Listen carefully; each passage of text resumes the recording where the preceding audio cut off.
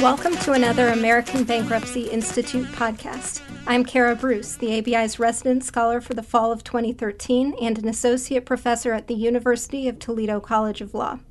The Bankruptcy Code was amended in 2005, in large part to prevent opportunistic behavior by consumers. The concern, as identified by congressional representatives and certain interest groups, was that it was too easy for consumers to rack up a great amount of debt and then escape payment by filing for bankruptcy. Based on these perceived weaknesses, Congress passed the Bankruptcy Abuse Prevention and Consumer Protection Act, BAP-CIPA, which implemented several changes to the Bankruptcy Code. The most notorious of these changes is the means test, which is intended to restrict access to Chapter 7 for debtors who can afford to pay a portion of their debt. In addition, Congress placed a variety of new duties on debtors, their attorneys, and other parties. Professor Lois Lupica has done a great deal of research on BAP-CIPA's impact on the consumer bankruptcy process. She has joined me today to discuss the most recent of her reports, the Consumer Bankruptcy Creditor Distribution Study. Professor Lupica is a nationally recognized scholar in the areas of commercial and bankruptcy law. She teaches bankruptcy, secured transactions, and negotiation at Maine Law. She's on the advisory board for the American Bankruptcy Institute Law Review, as well as for the Journal of Bankruptcy Law and Practice. She's served as co-reporter for the ABI National Ethics Task Force and is special counsel in the Bankruptcy and Restructuring section of Thompson & Knight, LLP. In 2012, she was inducted as a fellow in the American College of Bankruptcy. Welcome, Lois. Thanks for joining me. Well, thank you for having me, Kara. So this Consumer Bankruptcy Creditor Distribution Study, which was released earlier this year, is your second major nationwide study on BAP-CIPA's impact in consumer bankruptcy cases. Can you give us a general sense of how this broader project has developed over time? Yeah. Well, as you noted, there was a great deal of discussion and speculation in the run-up to BAP-CIPA's effective date about what it would mean and who would be affected, who the winners were, who the losers were. But so much of this rhetoric was done in the absence of data, was announced in the absence of data.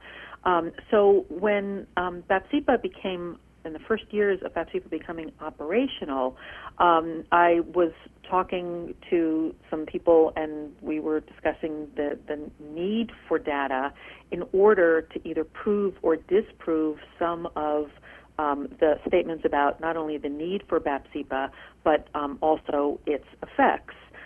So I started by looking at the issue of the effect of BAP-CIPA on the administrative costs of the system, and that was the Consumer Bankruptcy Fee Study, and I completed that in 2011. Both of these studies were generously funded by the ABI Endowment and the National Conference of Bankruptcy Judges Endowment for Education, and without that funding, this kind of research could never be done. And so what I did in both studies was gather data from pre-BAP-CIPA years and compare it to data extracted from cases filed in the post-BAP-CIPA years. So we were not only able to look at what the effects of BAP-CIPA were in the BAP-CIPA years, but we were able to compare it to bankruptcy cases filed before its enactment. Well, the process of collecting all of this data, both quantitative data and qualitative data, in a number of different ways, sounds like an enormous undertaking. Can you tell us about how that process worked? Sure. Yeah, it was an enormous undertaking. The quantitative portion of the study involved looking at over 11,000 consumer bankruptcy case filings.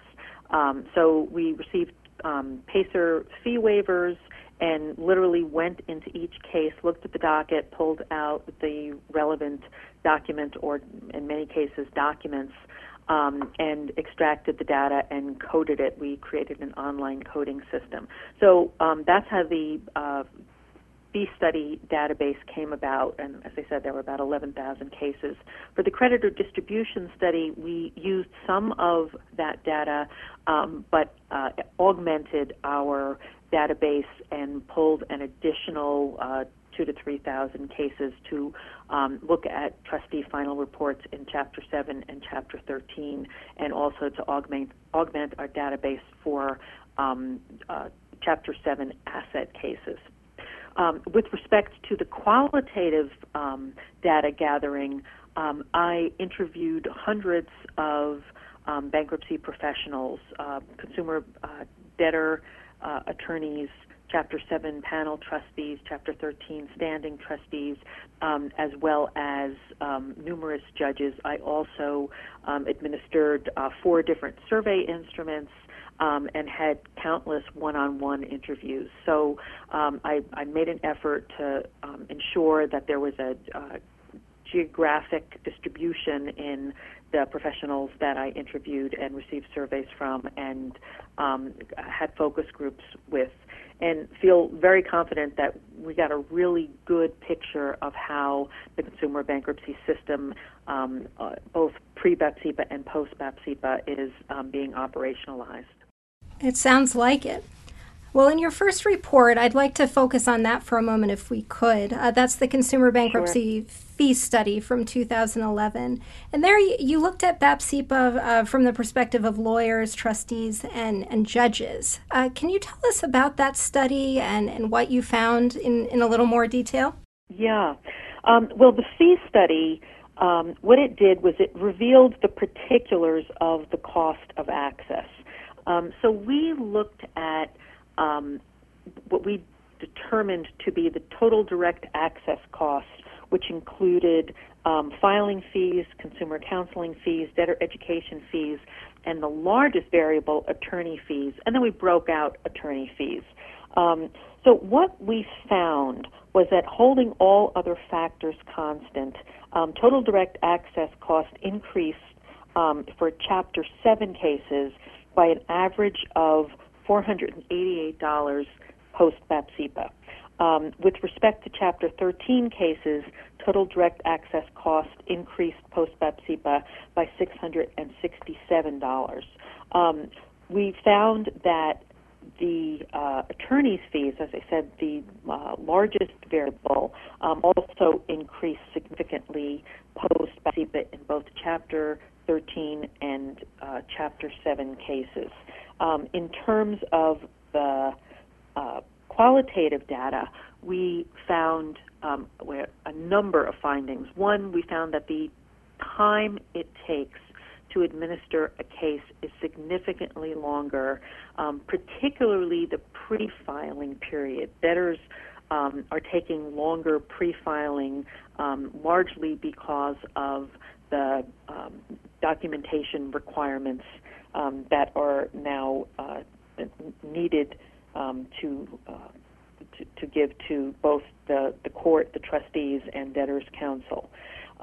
We also found that the system is it's easier to make errors under the system, and yet the system is less forgiving of mistakes. We found that debtors' counsel were working harder, charging more money, but not making any more money. We found that trustees were also struggling with the paper flood, as some of them referred to it, and that judges were frustrated by the limitation on their discretion under the code, that the new bankruptcy amendments, stricter dictates, more formulaic rules rather than standards, flexible standards, and also frustrated by the increased number of pro se debtors, which we can attribute to higher costs. Yeah, I was going to ask about that. How significantly did the pro se rates rise after BAPSIPA and after these new expenses and new challenges?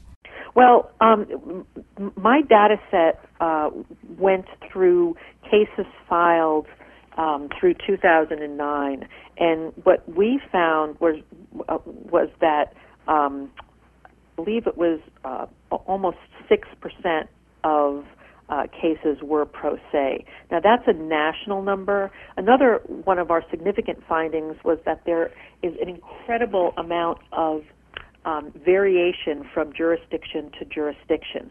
So in some jurisdictions, the rate is as high as 15 to 20%, and in other jurisdictions it's considerably lower.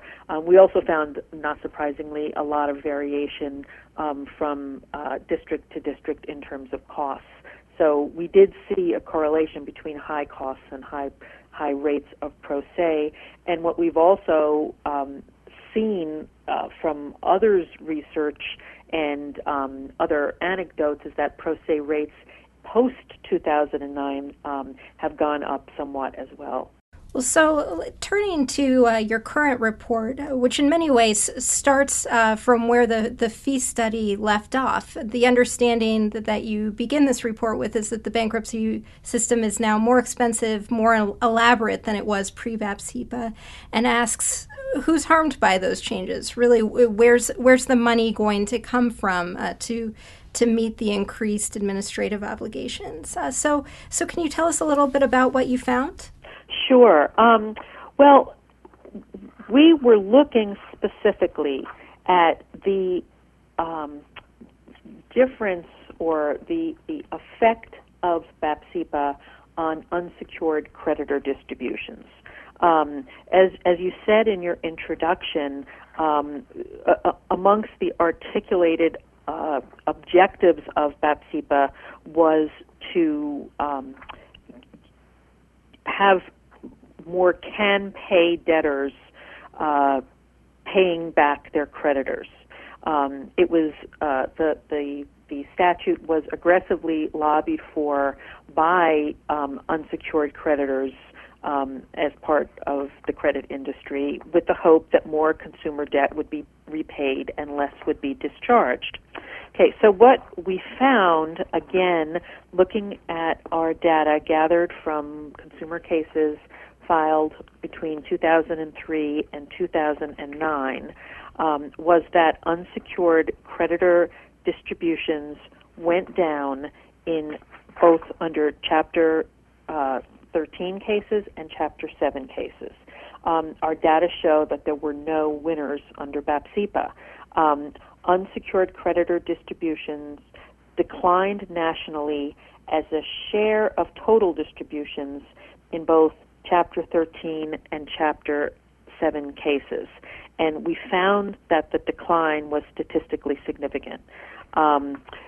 Unsecured creditors as a percentage of allowed claims also declined nationally in both Chapter 13 and Chapter 7 asset cases. And in all cases that we examined, the regression analysis that we conducted revealed a significant BAPSIPA effect on the ratio of distributions to claims. So we were controlling for all sorts of factors in order to find correlations. So what we found was that the decline in unsecured distributions correlated to BAPSIPA. So putting aside things like the Great Recession, putting aside geographical differences, then your results remain statistically significant? That's correct. We controlled for various economic effects, employment. We looked at the issue of foreclosures as an indicator of economic conditions. Mm-hmm. We controlled for various, a host of other factors, and absolutely at the national level, our findings were statistically significant. Now, what we also found was that distributions did not decline in every jurisdiction. They declined in a majority of the jurisdictions, but not in every jurisdiction. You had mentioned earlier future research projects. One of the things I'd like to look at is why in some jurisdictions were expenses up while distributions were also up. What are the factors that are affecting these beyond the BAPSIPA effect? And I think that would be a really interesting question. That is an interesting question. Are there other types of issues that now that you have these databases and all of this data available that you hope to look at? Well, as I said, this study only involved quantitative data. The fee study involved a gathering of lots of qualitative data. So I was able to, through what's known as triangulation, essentially getting the answers to the same question from three different sources, to answer a lot of the why questions. We don't have a lot of the why questions. We have data looking and analysis looking at results, and we're able to determine correlations. But in those jurisdictions where distributions, for example, didn't go down, I've heard anecdotally that there are processes and procedures going on in some courts that have resulted in not only higher distributions but relatively level costs. So it would be interesting to examine jurisdictions in which distributions went down and jurisdictions in which distributions were either stable or increased, and try to figure out why. So that's a project I'm considering for the future. Well, that sounds very interesting. Now, you mentioned earlier that this project came out of, in many ways, the speculation surrounding BAPSIPA and what its effects might be on consumer debtors and other parties. Now, you've been presenting this work, I can imagine, at many forums over the past several years as it's been developed. Do you have a sense of whether your findings are confirming what many people in the consumer bankruptcy world suspected about BAPSIPA? Are there any areas that you think are a surprise to some? No, it's interesting because a number of people have said to me when I reported that there's been an increase in administrative costs, yeah, no kidding, I could have told you that. It's wanting to be able to tell me that, or tell all of us that, based upon instinct and even individual experience, but it's another to have the specific dollar figures about increases or decreases in each jurisdiction, and control for other factors that may potentially be causing this sea change. And so I think having a view of how the system operates has so much more credibility when you have data backing your view or your perspective or your policy proposal. So I can't stress enough the importance of data when people are examining and critiquing a particular system. Same thing with creditor distributions. Most people said, well, I figured that's what happened. Well, it's, that's great, and frankly, I would have been surprised with another result, but I am delighted to be able to report in excruciating detail, and having put the numbers through rigorous statistical analysis, both what the correlating factors are, the issues that we were able to control for, and a state-by-state data about what has happened to creditor distributions post-BAPSIPA. Well, as somebody who has already relied on your fee study to support my, general suspicions with respect to bankruptcy fees, I can appreciate having the hard data to back that up. So, thank you for that. You're very welcome. Now, in both of your reports,